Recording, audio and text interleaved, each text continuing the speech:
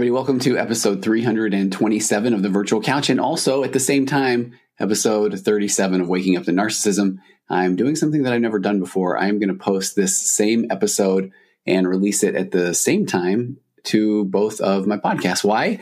Well, that is because my guest today has 3 of the top 10 episodes in terms of overall downloads of the 326 Virtual Couch episodes that I have done over the past 5 years. And I would love for my Waking Up to Narcissism audience, which I have the numbers now showing that it is a different audience, which is absolutely fascinating. And I would love for them to get to know the guest, Dr. Jennifer Finlayson-Fife, today as well. And it's because Jennifer truly has a gift of explaining things and explaining the human condition in a way that I feel like most people can relate to. And in today's episode, we talk about so many things. We talk about love versus control. We talk about whether or not we are honestly looking for intimacy in a relationship or whether we are seeking validation, and how so often, because of the way that we were raised or the modeling that we saw early in our lives, do we even know what healthy relationships look like? And on that note, how does one get on that path of knowing what you don't know? Because how do you know what you don't know? Kind of deep, right? But we touch on narcissism. We touch on emotional immaturity. We touch on what that looks like, maturing out of a narcissistic view of the world and what that can take. So we just hit on so many different things. And one of my favorite things to do is getting Dr. Jennifer to laugh a couple of times as well, because I feel like she is a very funny person, very real person, but man, she can just get in this zone where she just has so much knowledge. And this is maybe a little plug to go check out the YouTube video. And while you're there, of course, I would love for you to hit the subscribe button. But there are a couple of times where she's looking down. You can tell that she's kind of in the zone. And then I can't help myself. I love humor. And maybe something comes out and then she looks up, makes eye contact with the camera and laughs. It's one of my favorite things in the world. But for those of you who are not familiar with Dr. Jennifer Finlayson-Fife, this is from her website, which I will link to in the show notes. But she is a relationship and sexuality educator and coach, as well as a licensed clinical professional counselor in Illinois with a PhD in counseling psychology from Boston College. She wrote her dissertation on LDS women and sexuality, and she has taught college-level courses on human sexuality. She currently teaches online courses and live workshops to individuals and couples seeking to develop their capacity for deeper emotional and sexual intimacy. And additionally, she offers limited private and group coaching services to individuals and couples who have benefited from her podcast and courses and are looking for more direct input on improving their lives and relationships. And while I have had her on before, as I mentioned, I've been especially impressed with her subscription-based podcast, Room for Two, where Dr. Jennifer coaches couples in real time. And as a full-time practicing therapist who has now worked with well over 1,000 couples myself, and I share this with Jennifer on the podcast, listening to her work with couples, listening to that real-time coaching has absolutely helped me in my couples work. So again, this interview is available on YouTube. You can just search for Virtual Couch there. And I could go on, but I want to get to the interview. So quickly, let me run through a little bit of business. I have my own marriage workshop that is available at tonyoverbay.com/workshop. And this is not my magnetic marriage course, but this is roughly a 90-minute, $19 workshop with a full money-back guarantee, where I simply lay out the basics on why we don't know what we don't know when we come into a relationship or into a marriage. And I give you some tools of how you can instantly improve your marriage. But I feel like it's really, really a good, as we call in the business, psychoeducational view on why we don't know what we don't know. And that is okay. And on that note, my associate, Nate Christensen, who has been on both podcasts, Waking Up to Narcissism, where he talked about the neurology or neurobiology of narcissism, as well as several Virtual Couch episodes, he and his wife have an amazing podcast that they recently launched called Working Change, which is part of my Virtual Couch podcast network. And I highly recommend you go listen to that, subscribe to it, so he and his wife, she's pursuing her master's degree in counseling as well, and is on the road to becoming a licensed therapist, licensed counselor. They cover a lot of topics, including blended families, anxiety, depression, all things mental health, so much more. But Nate and I are in the final planning stages of filming an anxiety workshop. So if you want to know more about that, the easiest way is to go to tonyoverbay.com and simply sign up for the newsletter if you want to learn more, and I will let you know as soon as that is available. All right, so without any further ado, let me get to my interview with Dr. Jennifer Finlayson-Fife. Come on in and take a seat on the Virtual Couch. Okay, all right, action. Can I tell you a funny thing? I'm in an office where it's me and a bunch of divorce attorneys, and I feel like there's a joke there, a Groupon, and right out of my door, I've got an inner waiting room, and they bring the people there to sign papers. I think it's because the conference room is full. So I have a couple right out of my door right now that they're getting into divorce papers. Yeah. Oh, they're fighting. They're fighting. Yeah. Oh, yeah. Yeah. So there was a part of me that thought, okay, should we just open the door and let's give them two amazing therapists? Yeah. Yeah. And I can say, all right, Jennifer, let's see what you got. This will be fun. But that's a good segue though. I really am enjoying your Room for Two podcast. What's that like for you? Great. I've liked it. Yeah. It's been good. Yeah. It's been fun to do actually. So it's interesting to hear how much people value it, or like how it gives them the chance to think about themselves without being in the actual discomfort of an office and in conflict. So it gives them just a sideways look, and then they can think about, oh yeah, I do that. And it's easier somehow for our brain to process. I'm actually preparing a lesson for Sunday on David and Bathsheba, and how the prophet Nathan comes to David and says, oh, there's this guy that did this terrible thing. And David's like, oh yeah, loser, get rid of him. And of course it's him. Okay.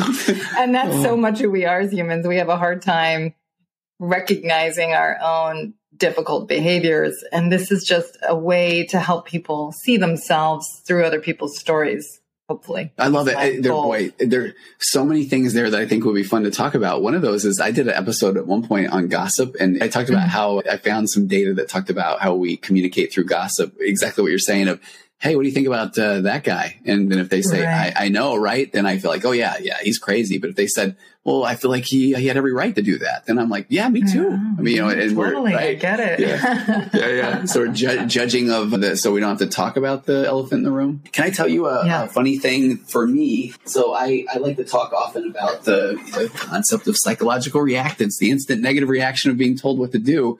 And I had several of my clients suggest to me that I listen to Room for Two. And so I found myself saying, I will not be listening to Room for Two. And then I thought, why? Jennifer is my top 3 most downloaded episodes ever. And I'm a therapist. It would be nice to hear. And then I realized that was my fear was, well, what if I'm like a really crummy therapist, And so I want you to know that you have helped me a ton as well. Oh, and and I've been able to do all kinds of self-confrontation. But I'm curious though, do you feel like there is a difference between therapy and coaching? I'm so curious about your opinion on this.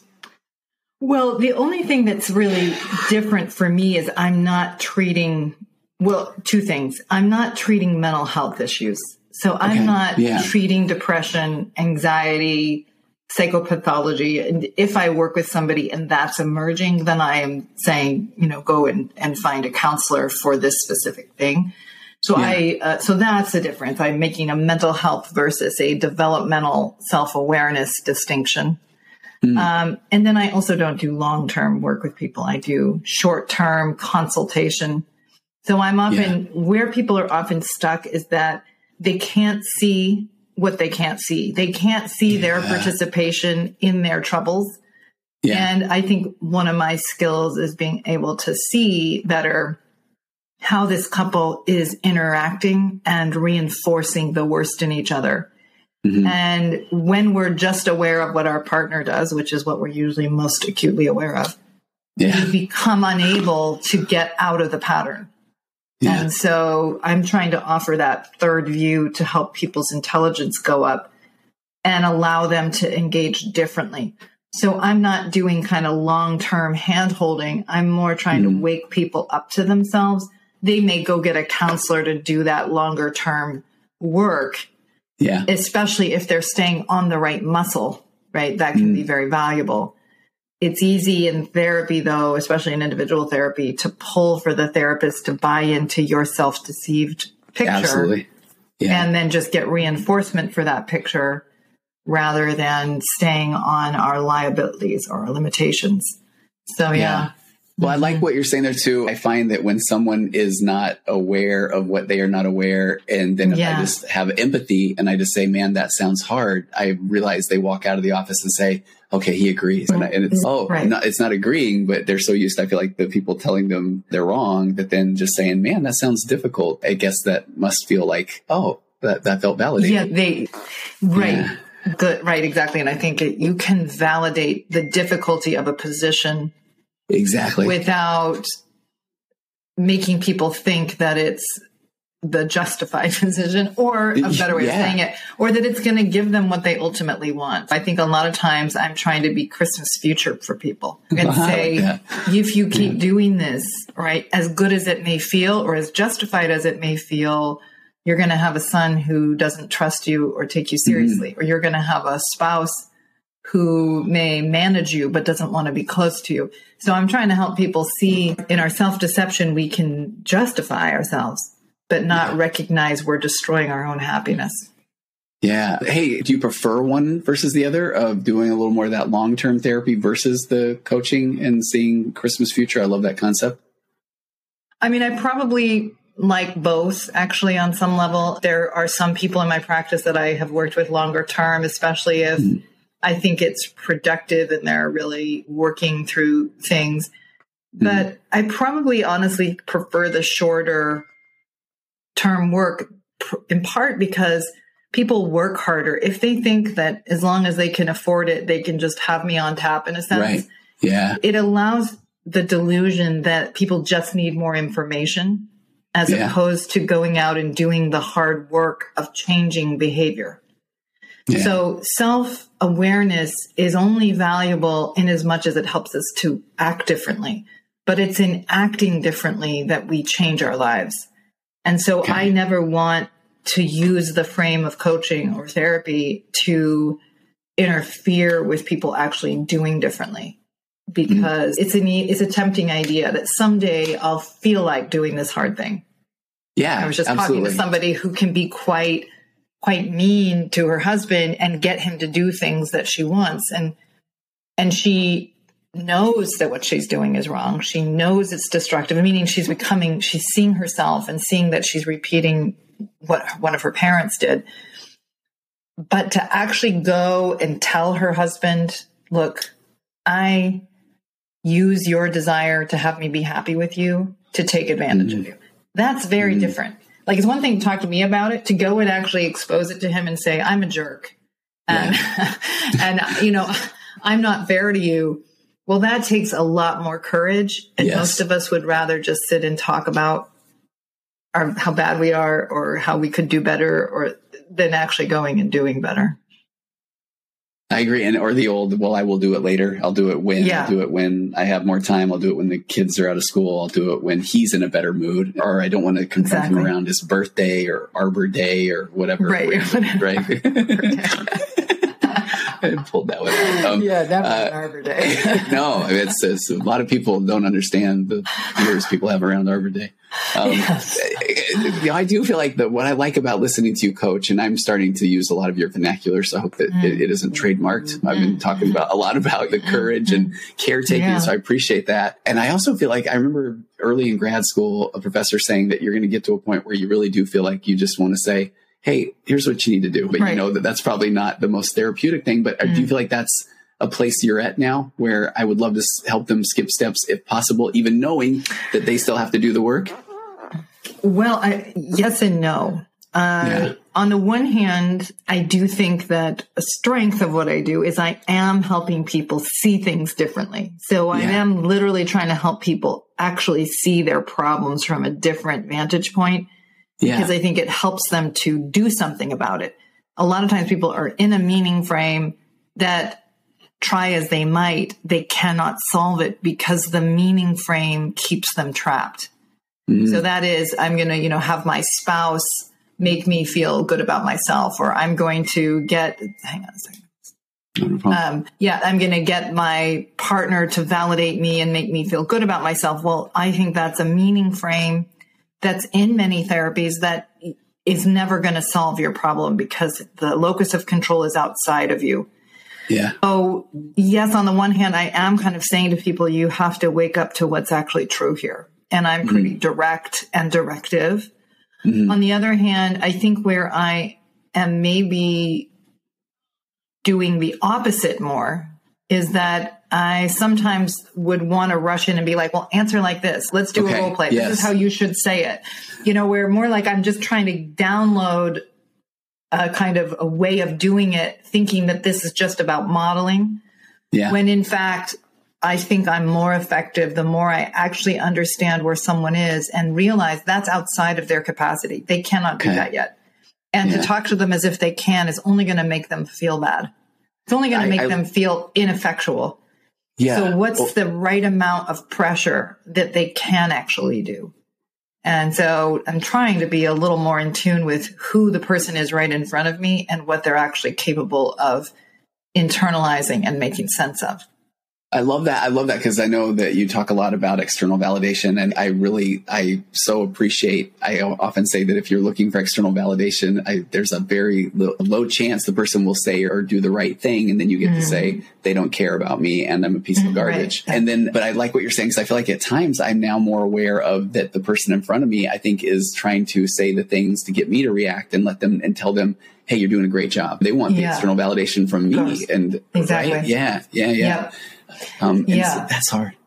Yeah. And so I think to be effective as a change agent or to help people get better, it's quite a tricky process because you have to know what better is, which is in and of itself challenging because it's our own development's dependent upon that. Yeah. And then also knowing who the person is in front of you and actually seeing them as they are, not as how they are presenting themselves or as they want you to think they are. And then thinking about what is the right amount and the most effective way to pressure this person out of disequilibrium with themselves. And that's a real process, a real learning process of what's most effectual for people, especially if they're like busy telling you you're doing a great job, even if you're not. That's also, which can happen too. Mm-hmm. Absolutely. I'm going to put a pin in something that I just thought of that I want your opinion on. And I don't know why I just gave you that preamble when I'm not going to ask the question now, but there's my train of thought. But the part that I think that you just brought up that I so appreciate is, man, we're going through our own things, even as therapists, I believe. And I want to give you so much credit for,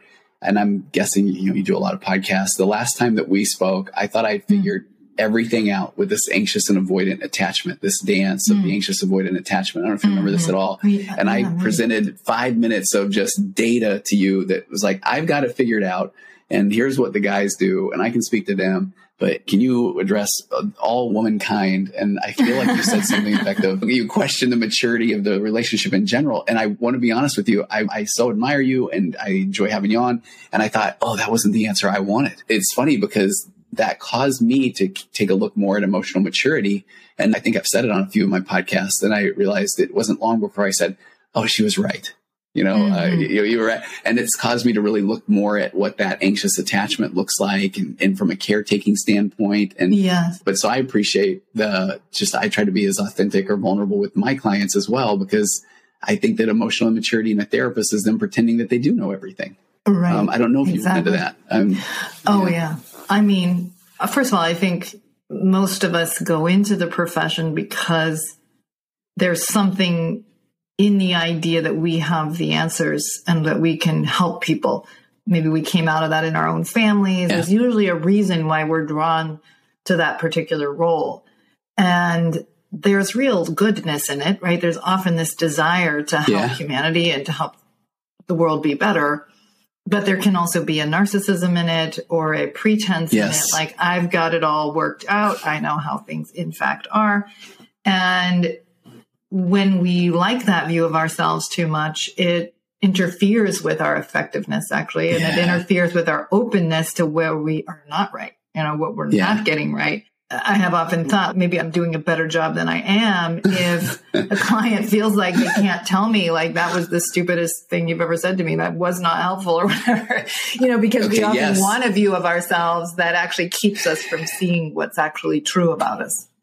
Yeah, I so appreciate it. I remember one of the clients, so I did my internship working for the church, and I remember I would run into people that would have experiences with other therapists and then it transferred and I remember this aha moment where one of the guys said, I asked the therapist about some concept about a marriage therapy principle. And I said, have you ever heard of this, or can I give you this article? And she said, I'm the therapist. That isn't your role to do that. And I remember in the article that he ended up sharing, of course, then at that time, I probably just wanted his validation because I was a brand new intern, but I read it and it was amazing. And I just thought, boy, we do feel at times, or at least I don't like to think I do, but how dare someone try to tell me I'm the one that has the master's degree and sits in front of you. You have the PhD. People can't tell you anything, right, Jennifer? I wish. Well, that's the thing is like the paradox. And you mentioned perhaps, right? Yeah. Well, I just think the paradox is the more we acknowledge our own stupidity, the stronger and the better we are. Right. And that's not to say that I'm always doing that. I resist it as much as anybody else. I like to feel competent. I like to feel like I've got it all worked out.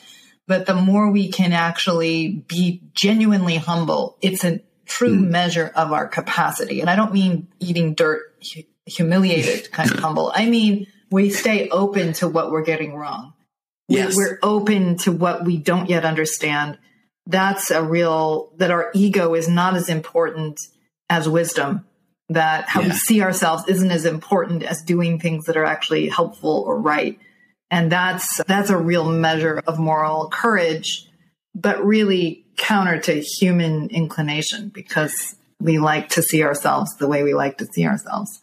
Absolutely. And it's funny. And now I feel like I'm giving you credit for my entire practice at this point. But in that same episode, we talked about somebody that was a fan of both you and I, and they had talked about fitting some version of me talking about narcissism and you talking about differentiation, right? And then and you had just made a comment where you said, well, we all have a little, I think, right? Yes. Like you said, we all have some narcissistic We're all a traits little narcissistic or something. Yeah. And I remember thinking, oh, how dare you? I mean, not me. I mean, although I was, I would always think that I was being clever by talking about my narcissistic traits or tendencies. And then I started up this separate podcast, Waking Up to Narcissism, because I just felt like there was such a demand. And I work with a heavy population of people that are in these relationships with emotionally immature people. I used to say people with heavy narcissistic traits or tendencies.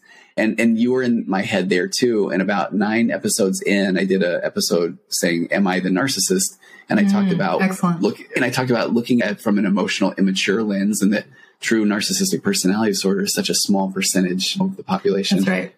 But we talk about it so often. And that, I have to tell you, Jennifer, that was a game changer because it gave language for both sides of the street to be able to say, okay, here's how I show up a little more emotionally immature. And it was just, it was so nice. I mean, it doesn't mean that it's solved everything, but I think it's been able to provide a framework for better communication. That's great. And I think the more we wake up to ourselves genuinely and deal with ourselves, the more capable of intimacy we are. The better it is to be with us. Like if your partner is deluded about who they are, they're not safe to be with. If you're deluded about your own narcissism or whatever, you interfere with people wanting to be close to you because it's costly to be.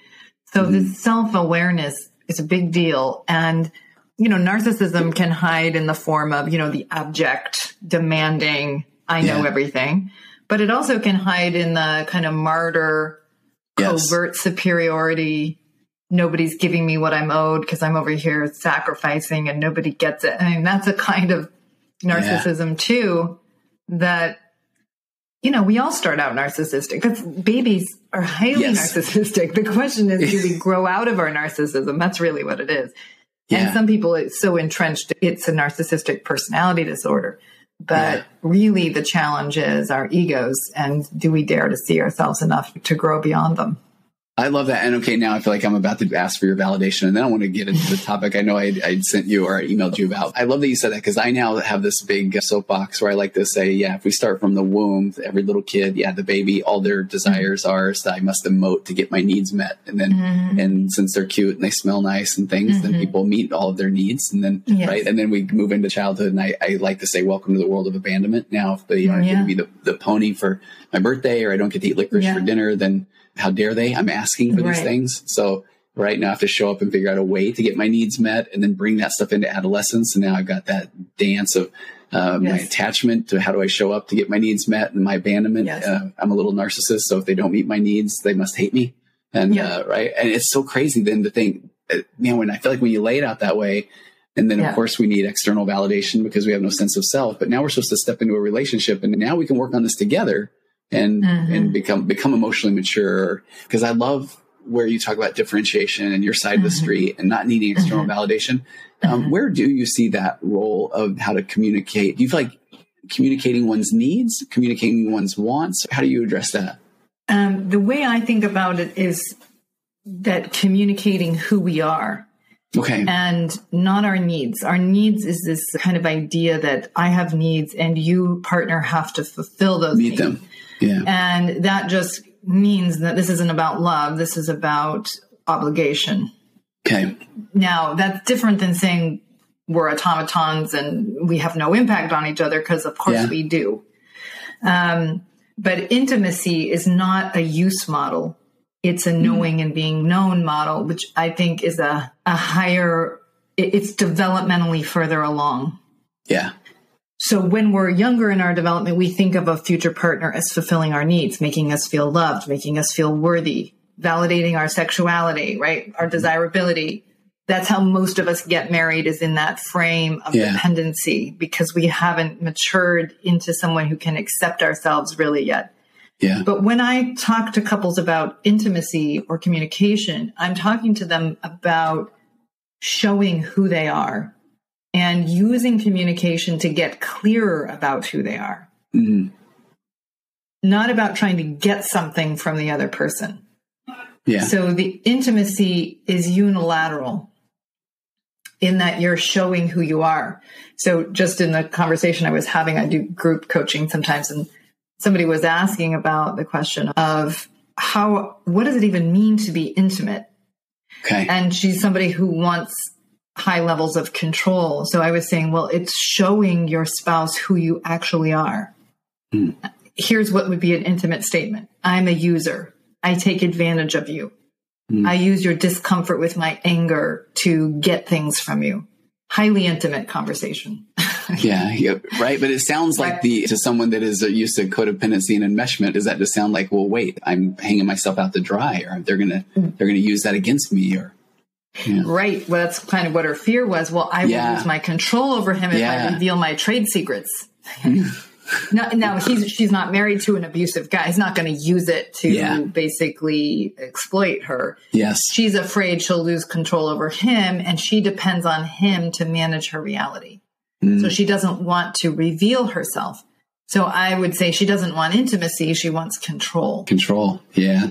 So a lot of us use the framing of intimate communication to keep control of our partner much more than we're using it to reveal who we really are, because who we really are is often not that great. I'm not speaking against human beings. I'm talking about our own inclinations to do ego reinforcing things that aren't particularly loving, right? We're very good at doing that as human beings. Even needing to be needed is a ego reinforcing behavior that isn't necessarily about loving other people. It's about demanding love in a sense? Well, or it's about needing to be validated by them being dependent on you in some way. Sometimes we're over functioning for the sake of our kids. And, I have a child with autism, and this was when he was starting his freshman year in high school. And my husband and I were kind of concerned because he was going to catch a bus and just worried. Was coming out of a school, especially for kids on the spectrum, into a normal, school for neurotypical kids. And so we were worried, and we would sort of overfunction, walk him to the bus stop and do all these things. Well, one morning, my husband and I both slept in, and we woke up to, he had left a phone recording on the answer machine, what we had back then, saying something like, so we woke up in a panic. He'd gotten himself out the door, caught the bus, realized that the dog was outside in the yard and wanted to make sure that we were aware of it. So called to tell us to let him in. I mean, this was way more mature than we were expecting. And it was just this moment of awareness that we were so busy being needed that we were actually interfering with his autonomy. Yes. And so sometimes when we want to see ourselves as the epicenter of our children's lives, or want to see ourselves as necessary to our spouse, we operate in ways that are actually interfere because we want to, like therapists will do this, to keep somebody in a relationship with them because you want to feel so important. Yeah. When in fact, what they actually need is more autonomy from you. Yeah. Yeah. Well, and I've read No More Mr. Nice Guy, and I feel like that was a big one for me to recognize that when somebody feels like, no, I'm so nice that anyone would like me, or right. And that's the part where, That's very much. Yeah. It's needing to be needed, that nice guy. I'm going to be the best man. And then you're going to always want to have sex with me because you're going to feel so lucky. And that's still about ego reinforcement. It doesn't look narcissistic because it's the nice guy, but it's deeply self-preoccupied. And so it doesn't feel desirable or trustworthy because there's all these covert contracts connected to it.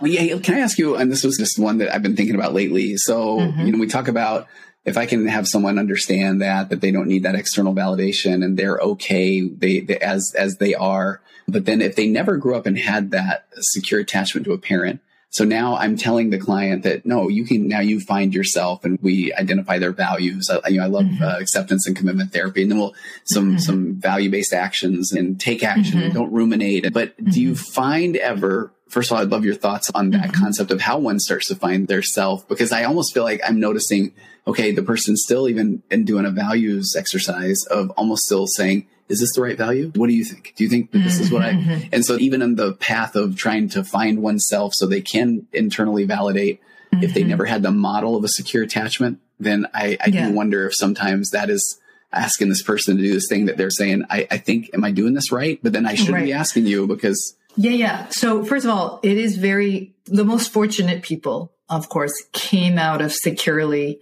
attached family systems. And what I would say is differentiated family systems. Yes. So a differentiated family is not, a lot of times people think differentiation is autonomy and attachment is attachment, but differentiation is actually the ability to balance our need for autonomy and our need for connection. Yeah. So differentiation includes attachment, but also our desire to belong to our autonomy, because human beings want both things. Yeah. And it's our ability to balance that, be in connection without losing our independent psychological functioning that defines how differentiated we are. In a loving family, in a differentiated family, the parents can actually know the child because they can manage their sense of who they are, and they don't need the child to reinforce them as important or as necessary. They're able to invest in what will facilitate that child growing into their own strength, and they can facilitate what kinds of limits and privileges that child needs. So the child grows up, the lucky child grows up knowing that I can both be in relationship and belong to myself, and I get to have both. And so it's much easier to go and replicate a relationship. You're not going to marry somebody that's more needy than you. You're going to marry somebody who's at a similar level of capacity in terms of that ability to balance those competing demands. Yeah. Those of us that grew up in a family that was more enmeshed or psychologically entangled are going to have more confusion. Well, I say they inherit a way of being in relationship. They inherit how much self gets to be there and how much connection gets to be there. And so, like, to use the attachment framing, some people are overly autonomous, like avoidant, or they're overly relational, which is enmeshed, or what's the word you use? Anxious attachment. Anxious attachment. Exactly. Yeah. So the point is that in my work, what I do is I'm showing people that they are replicating a pattern that's keeping them from freedom from that pattern. I like that. So even if they're going to a therapist and they're telling them how to talk to each other, they're still replicating an anxious attachment, in my opinion. Yes, I can see that. Absolutely. Okay. Yeah. So it's not helping them learn how to stabilize their own functioning. Now, ideally, you got that already. Okay. So to go through the first phase of life without meeting the primary needs of that first phase, it's very challenging. But our fantasy is that you're going to get it from a therapist or get it from a partner. And a therapist should facilitate the process the person needs to go through. But in my experience, the way that people most find their strength is by confronting their participation in a fantasy. Like that my spouse is going to make me feel good, but I keep doing things in order to get that make me feel bad. Yeah. And so, for example, if they can wake up to that pattern and see how it works against them and their spouse, then they have the chance. Then what happens is they're cleaning up their internal reference. Okay. And they are more able to organize their minds at a more autonomous level. Now, by autonomous, I don't mean avoidant. Right. I mean, they're more able to stabilize their sense of who they are. So, for example, if I have confronted in my own life, like, okay, I keep pressuring my child for a picture of myself as a parent that I want. Yes. But it's actually burdening him and is interfering with both knowing him, being a good parent to him, but also giving him pressure to manage myself. Mm-hmm. Okay, I see where I learned it. I know my parent did some of that. I'm doing it too. Well, that waking up and realizing this is affecting my child and saying, I'm not going to do it. I have to manage my own fears. I have to manage my own expectations, my own anxieties that I'm not enough, anxieties that I inherited, but I'm not going to make them my child's problem. They're my problem. Now, as unintuitive as that is, right? You want to go make them your spouse's problem, your therapist's problem, somebody else's problem. Because you want someone to solve it for you in the fantasy that there is a pseudo parent out there. Yeah. But there isn't when you're an adult. And so the way you do it is you say, like, I have to offer better than what, because I don't respect what I'm doing. Mm-hmm. I didn't respect it when my parents did it. I don't respect it when I do it. So I have to do better and handle myself and handle my fear and handle my disappointment. Now, that sounds very lonely. It is very, quite alone.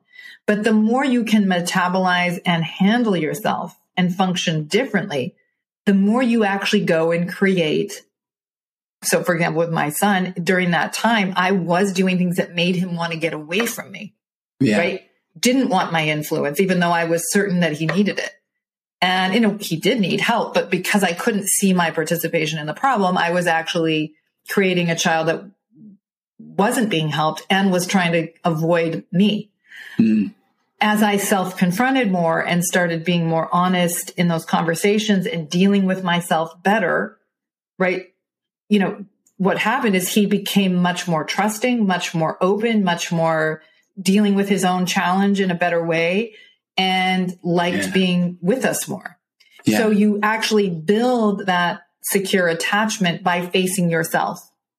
And that's where I feel like it does. And you've, I've appreciated the way you've talked about on the Room for Two podcast, it's almost like I feel like you're doing it right if you are having to deal with some invalidation, because that means that, right. And I will I've had two things I think are really fascinating. One of my daughters, she had gotten herself in some really good shape, and she said, "Hey, I realize now that she was trying to frame it and to not hurt my feelings, but I said, hey, I'm curious, tell me more." But she said the relationship that we had with going out to eat when she was growing up was probably not healthy, because it was everything celebratory was done out to eat. And I so appreciated her comment. And I realized that was one of those moments where I wanted to defend myself and say, hey, I was raised like a feral cat. I mean, going out to eat was like, it was just I'm trying to amazing. Get you better. Exactly. Right. Yeah. But then I realized, but that was my experience. And then absolutely her experience was hers. And she's probably right. And so I was so grateful for that, but it almost broke my heart the way she tried to present it to me, because it was from this, I don't know if this is going to go well. And that's why I wanted to say, am I going to hurt my dad's feelings? Yeah. Right. Exactly. Which is fascinating. And then I have to tell you another one that this is just, I think is fascinating. I feel like my goal, I had 3 girls and my son is my youngest. He's 18 and he just graduated high school. And he came up to me not long ago and said, "Oh, Dad, I almost forgot to tell you, I left the burner of the oven on for hours the other day." And I have to tell you, it was so funny because I felt like my job is done, well done, secure attachment. Yeah. There is 0 chance I would have told my parents that. And even when he told me that, I wanted to say all the things. So you could have, or burn that. But I thought, this is amazing that this guy could come to me and say, look what I did. That honest. It was wild because I felt like, okay, he knows that he can come to me and there is that. Well, he can be intimate, to use that language, right? Yeah. That he can show himself and say, look, oh, by the way, I made this mistake. And that he trusts you can handle it. It was crazy. I remember It was movie that I saw as a kid around like a little boy who burnt. It was Avalon. Is that what it's called? Yeah, Avalon. yeah, It was and this little boy burned down the store, his dad's store, and like devastates the family. And he went and told his dad, I'm the one who did it. And, and what the dad does is say, no, you weren't the one. It was because of an electrical thing and it wasn't you. And I think the dad actually did it to protect the son from his own self-recrimination. But I just remember at the time thinking, that's a parent. That's a true parent, right? It really is. The parent handles the anxiety for the benefit of the child, but the child knows that the dad can handle who he is and will show who he is, flaws and all, and not break the parent. Yeah. Mm-hmm. I love it. I do. Are you familiar with Ross Rosenberg? He wrote the book Human Magnet Syndrome. I don't know if you're familiar. No. So I'm releasing an interview with him on the Narcissism podcast in a couple of days, but he has this concept where he's trying to redefine codependency. He calls it self-love deficit disorder. And he just talks about this core shame comes from this place of fundamentally bad, or I'm only as good as what I do for others, which then leads to this feelings of loneliness, which then leads to this almost like the withdrawal, and then turning to what he calls drug of choice, which is a narcissistic or emotionally immature lover, and then becomes this selfless, compulsive caretaker who then tries to control others into loving him. And then the opposite, or the treatment, he calls this self-love abundance. But it was something we were saying there about even with your son, or what we're talking about with this, where I pulled this up. He's got this self-love abundance pyramid where he says, I am lovable because I am. I don't have to work at being loved, which leads up to this existential peace or freedom to live as an imperfect but worthy and lovable person. But this next part is the thing I feel like you share so well. But he says, so self-love, self-respect, and self-care that engenders the same from others. And I feel like and I feel like that part where when people, they don't know what they don't know, they didn't see it modeled, they're enmeshed and codependent because we are.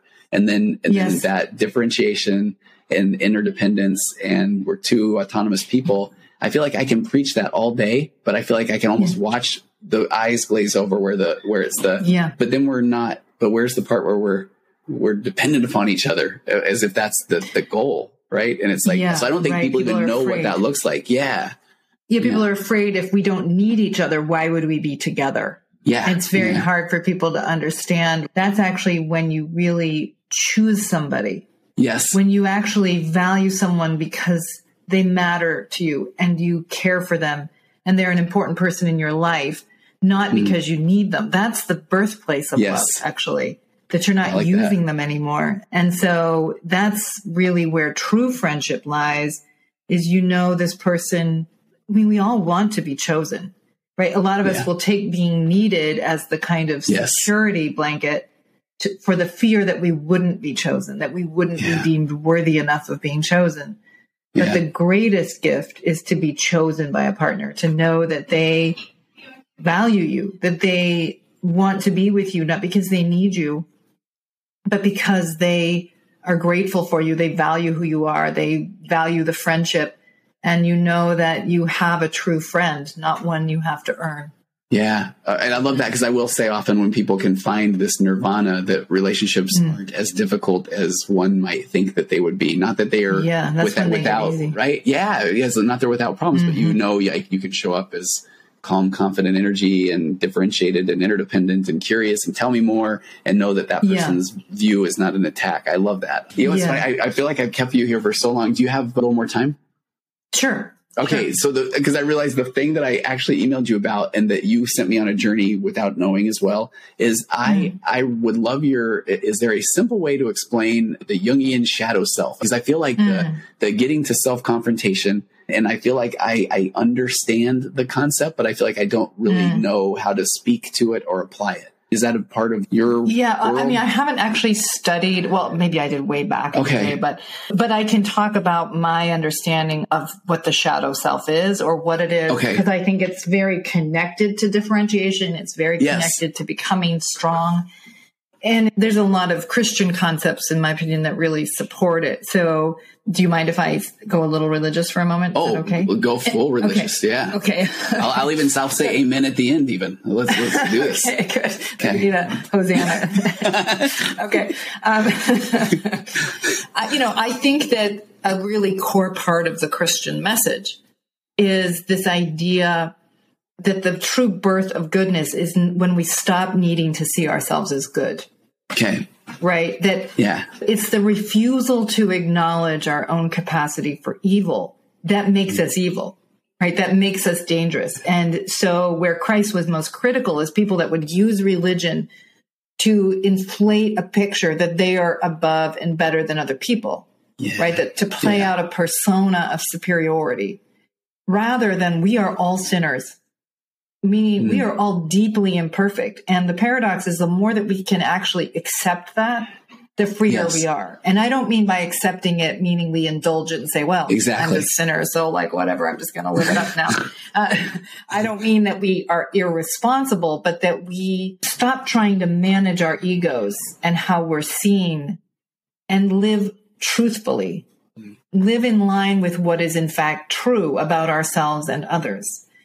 And the thing is, again, I've been asked to teach this lesson on David and Bathsheba, and I think the angle that I want to go on this lesson on Sunday is around this idea that even David, right, is capable of deep sin, right? So even, and aren't we all sort of David, chosen and loved by God, but all capable of self-deception, ego aggrandizement, telling ourselves that we're above other people's, that we don't have to live by the same rules. And therefore able to delude ourselves into abjectly harmful things. And so our freedom is in paradoxically being aware of our capacity to do that. That's what allows us to integrate who we are. A house divided is always fragile. And when we refuse to see our darker selves, we are always a house divided. If we refuse to know our darker selves, that doesn't mean you're indulging your darker self, but you are aware of your capacity. That if you refuse to know it, you're not going to want intimacy because your partner will know it and they'll try to talk to you about it. Jennifer, I don't mean to cut you off on this, but can I just share something and don't lose a thought, but it's interesting. And I almost was going to send you this in an email, and Preston Pugmire and I, we have this marriage course and we've integrated this just recently it's from a book that has strengths, weaknesses. So the strengths, it says light, the weaknesses, it says shadow. So one of them example is that the strength or the light is energetic. And then the weakness or the shadow is exhausting. And I feel like if I look at myself, I don't know if you can tell, I feel very energetic, but what is the shadow of that, or what I know people are aware of, I can be pretty exhausting. So is that concept where I have to be able to, I can bring that to light. It doesn't mean that I look at it like, well, I'm exhausting. Right. What am I going to do? Okay. Right. Right. Like exactly. So that's true. Like a lot of our strengths have a liability built right into them. Okay. Right. Okay. And the thing that we are good at is also often got a dark side connected to it. And the more aware we are of that, again, it's not for the point of berating ourselves and saying we're worthless or anything like that, but I have to keep track of my shadow self so that I am channeling my choices into what is in fact good. Okay. And the more that we can actually accept and know our shadow self, the more trustworthy we are. Yeah. Because it's not running around controlling us and we refuse to see it. Yes. Oh, I love that. There's another one on the list for confidence, that the shadow side of confidence is arrogance. And so sometimes I feel like when people feel overly confident about their views on everything, if I go back into this emotional maturity or the narcissist, that field I work with, it is fascinating where they're confident that they know more than the therapist. They're confident they know more than the doctor. They are living with, I think, that shadow self of arrogance and not willing to confront. Yeah, exactly. Okay. And therefore it interferes. I had a very narcissistic guy show up who is a doctor, and he's trying to tell me how to do the work. Right. And so I was saying to him, it's like me showing up and telling you how to do surgery on my leg. Right. Yeah. And I said, I feel sorry for you genuinely because you are interfering with the help you need. You're desperate to be loved. You're desperate to have people to want to be close to you. And yet you are too afraid to let go of the picture that you know everything and that you're in control of everything. And you're never going to get what you want. Now, I remember this narcissistic, demanding guy, like his eyes filled up with tears. I don't know what his ears filled up with, but his eyes filled up with tears. And he is sort of this moment of being known I think I said it better than I just said it. But, it was like this moment of being recognized and known, and that he really was, his shadow was running everything into the ground. Yes. Yes. And until he was willing to face that and see that he wants to control everything, including his wife that was about to leave him. Yes. He was not going to get anything that he really cared about. Yeah. And so a good therapist or coach or friend or church leader is going to help you see your shadow self, not to make you feel terrible, but to help you go and sin no more, to get stronger. Yeah. So it's when we face our demons that we are able to integrate and choose in a more solid way. And I think that's what spiritual development always requires. Okay. The fantasy that we're all well-intentioned and good, just making missteps in communication and so on, is just fantasy land. I mean, you don't get Nazi Germany out of well-intentioned people. Yeah. You think about how quickly Putin has been able to mobilize people into evil. Evil leaders exploit our tendency to self-delude and exploit our desire to be connected to a group to vilify and do harm. We're very, very vulnerable to it as human beings. In the U.S. today, we have groups of people who hate the other group and feel justified because they've been deluded, exploited by media, by leaders into the idea that the other half is different than you. Yeah. Rather than we're all capable of evil. We're all capable of self-deception. Instead of the question of what does the other group understand that I don't yet understand? What does my spouse understand about me that I don't yet understand? If we'd settle down and open up, that's a person that wants intimacy and is willing to deal with who they actually are rather than asking everybody else to deal with who they are. I like that because that makes sense of putting that shadow version or that shadow self in from society. I mean, this could be a whole other topic for another day even, but I don't know what that was like for you the last couple of years, but I've never seen more polarity come into my office even. And then, awful. Right. And in marriages. Yes. It was so wild. And then I felt like it was that, okay, somebody starts with some sort of cognitive bias, then they jump into confirmation bias, then they jump into some echo chamber and all they're going to hear is the things that they feel like they have to hear or for some reason that something is wrong with them. And I felt like our curiosity just went out the window for a while. Yes. And so much fear, which would make it hard to settle down and understand because you're terrified if you understand the other side, you'll give them power and you'll be dead, And so it's just this, and so many limbic people, myself included on some level, what's happening in the larger conversation that we can't understand each other anymore. Yeah. So I think I can give you an amen. That was thank you. But the shadow was I appreciate that was so well laid out. And I really am grateful for that. Here was the thing I was going to say earlier, and then I need to let you go, but I really appreciate your time and I could talk to you forever. And you're my top 3 downloads. And I'm guaranteeing you will hit number 4 and great. Like 400 podcasts now. I mean, you're a big deal. Awesome. And I appreciate that. You coming on. Thank you. So the thing I was thinking about was I interviewed this forensic psychologist once, and then it was funny because that was one where I feel like, okay, maybe he was a little bit emotionally immature, AKA narcissistic, because he thought I just wanted to talk to him. I thought we were interviewing for a podcast. We were done. And then he said, oh, you can't use that. So that was kind of fascinating. But the details that were amazing was he talked about how after interviewing, I don't know if it was hundreds or 1,000 or more people for the insanity defense, where he talked about knowing when somebody comes in and they drool and they jump up on the chair and they bark and stuff, that he's like, that guy's not insane. He's playing the role of insane. He's just playing. Yeah, right. Exactly. But then the guy that comes in and he's got the dead stare and he gives some version of the crime he committed, that this person has been doing his job for so long that he knows. And I'm so fascinated by, and I feel like in almost everyone's profession, I had a daughter work at Starbucks for a while, and she knows a good whatever right. She knows how you do it. Yes. And I don't. And so I feel like the part that I love about this work and the part I hear coming through in the Room for Two, and I can only imagine is in your office, is that's the part I feel like that we know. I know emotional immaturity. I know narcissistic behaviors or this differentiation in coaching. And so that's where I feel like it just comes across so well. And so go back to that emotional immaturity or narcissism or people that are saying, no, I know better. And just, I don't know. I don't know if you see where I'm going with that. But I'm not quite following your question. Keep going though, because it wasn't one. I think I realized halfway through there, I was saying, I just want to say that I see that you absolutely are so good and know what you do. I want you to validate the fact that I do as well, and then I want to tell all the people that are trying to that feel like, no, I know better than them, that they all need to buzz off. I think that was the point. Yeah. Well, that's good. That's very intimate of you.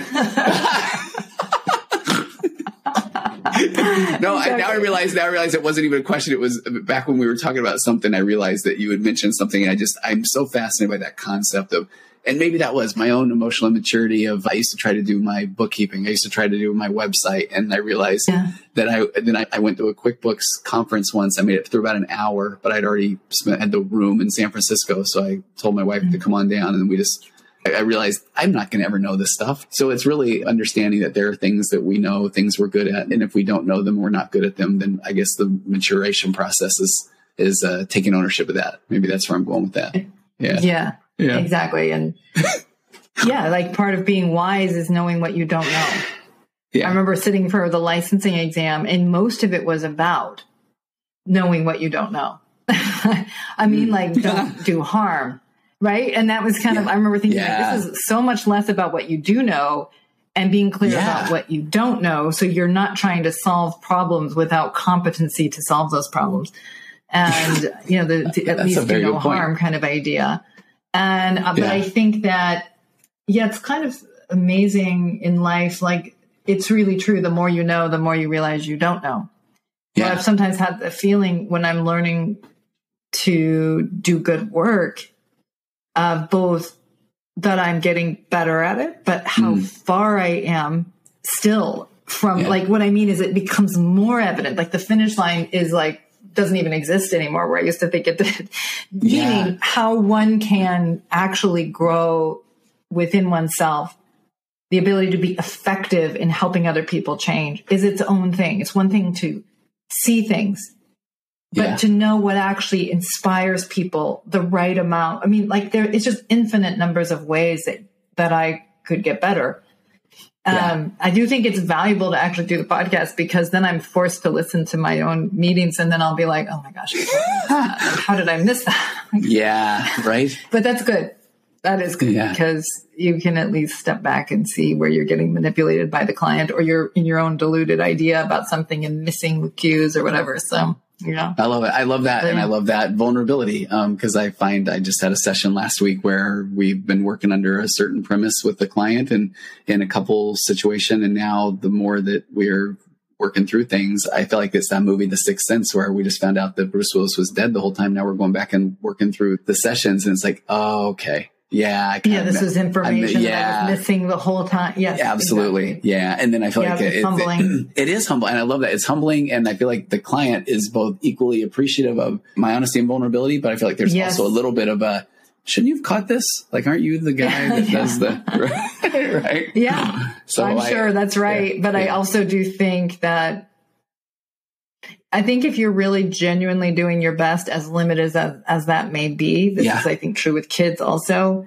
and your spouse, is that if you are sincerely self-correcting and you really are trying to do right, there's a lot of forgiveness for that, because even with our kids, even if you're getting it wrong, but they know you have their interest in your heart, they can track that. And human beings, we just keep on being human. I don't know that we have much way around that, but our desire to do right by one another is a big deal, and certainly not something to be taken for granted. No, okay. Let me give you one more bit of praise, because this was one that I think I worked into my own relationship. I feel like you've talked about working from a place of trust. And I feel like it's different than the client say, what am I just supposed to trust them? And I say, well, no, how could you? These things have gone on. But I feel like the example that I had in my relationship, and I was able to use your operate from a place of trust. And I felt like it made so much sense, was my wife and I having a conversation where she had felt like I was maybe doing a little bit of the gaslighty stuff that I talk about on podcasts. And I felt like, oh, tell me more. And then she had explained a situation in a way that I showed up. And then I know that is a way in the past that I did show up more emotionally immature. And I would have, because I felt my fragile ego was being attacked, that I was trying to defend that fragile ego. And I man, I was so grateful for that, her saying that, because now I said, oh, now it's needing to operate from this place of trust that I'm aware of that previously exhibited emotional immaturity. So now, in the past, if I was disagreeing with her, it was, and it was because because how dare you? I know everything. Right. And now if I say, oh, I don't think that's the case, it still sounds as if I'm defending it off. Yeah. But now I'm saying, oh, I'm aware of how I'm showing up. And now I can confidently, from a healthy ego, say that I'm confident that this is a different view of what was going on. Yeah. So, right. No, it's true. It's really good to be open to what our spouse sees, even though every cell of my body wants to believe they're wrong. Absolutely. Like, okay, I will humor you and listen to your view. And then you're like, crap. Oh, I love that. Where, I love when it is like, okay, no, that is actually a very good point. Okay, I will, and I have to not do I'll give you that one, but we'll see how it goes next. One time you got it right. Okay. Hey, all right. So where people obviously go find you, a Room for Two podcast. Everybody in the world needs. So you can find everything. Everything on my website, which is my last name, Finlayson-Fife.com. And you can find the Room for Two podcast, which again is all the couples coaching sessions. You get to listen and hear yourself through these meetings and see what you can do to make things better. And then I have online courses, on self and sexual development and relationship development. They're all there. And then just conversations like this in my Conversations with Dr. Jennifer podcast. So, okay, I love it. Yeah. I do. Thanks so much for coming on, Jennifer. I enjoyed this so much, and I don't know. I really appreciate you taking the time, and I think it's guaranteed going to be top 4. So thank you so much. Okay, let's hope, or my ego will be. That's right. I will tell you it is regardless. I'll inflate the numbers for both you and I. Okay. Okay. Great to see you. All right. Take care, Jennifer. All right. Thank you. Okay. You too. Bye bye. Compressed emotions flying past our heads and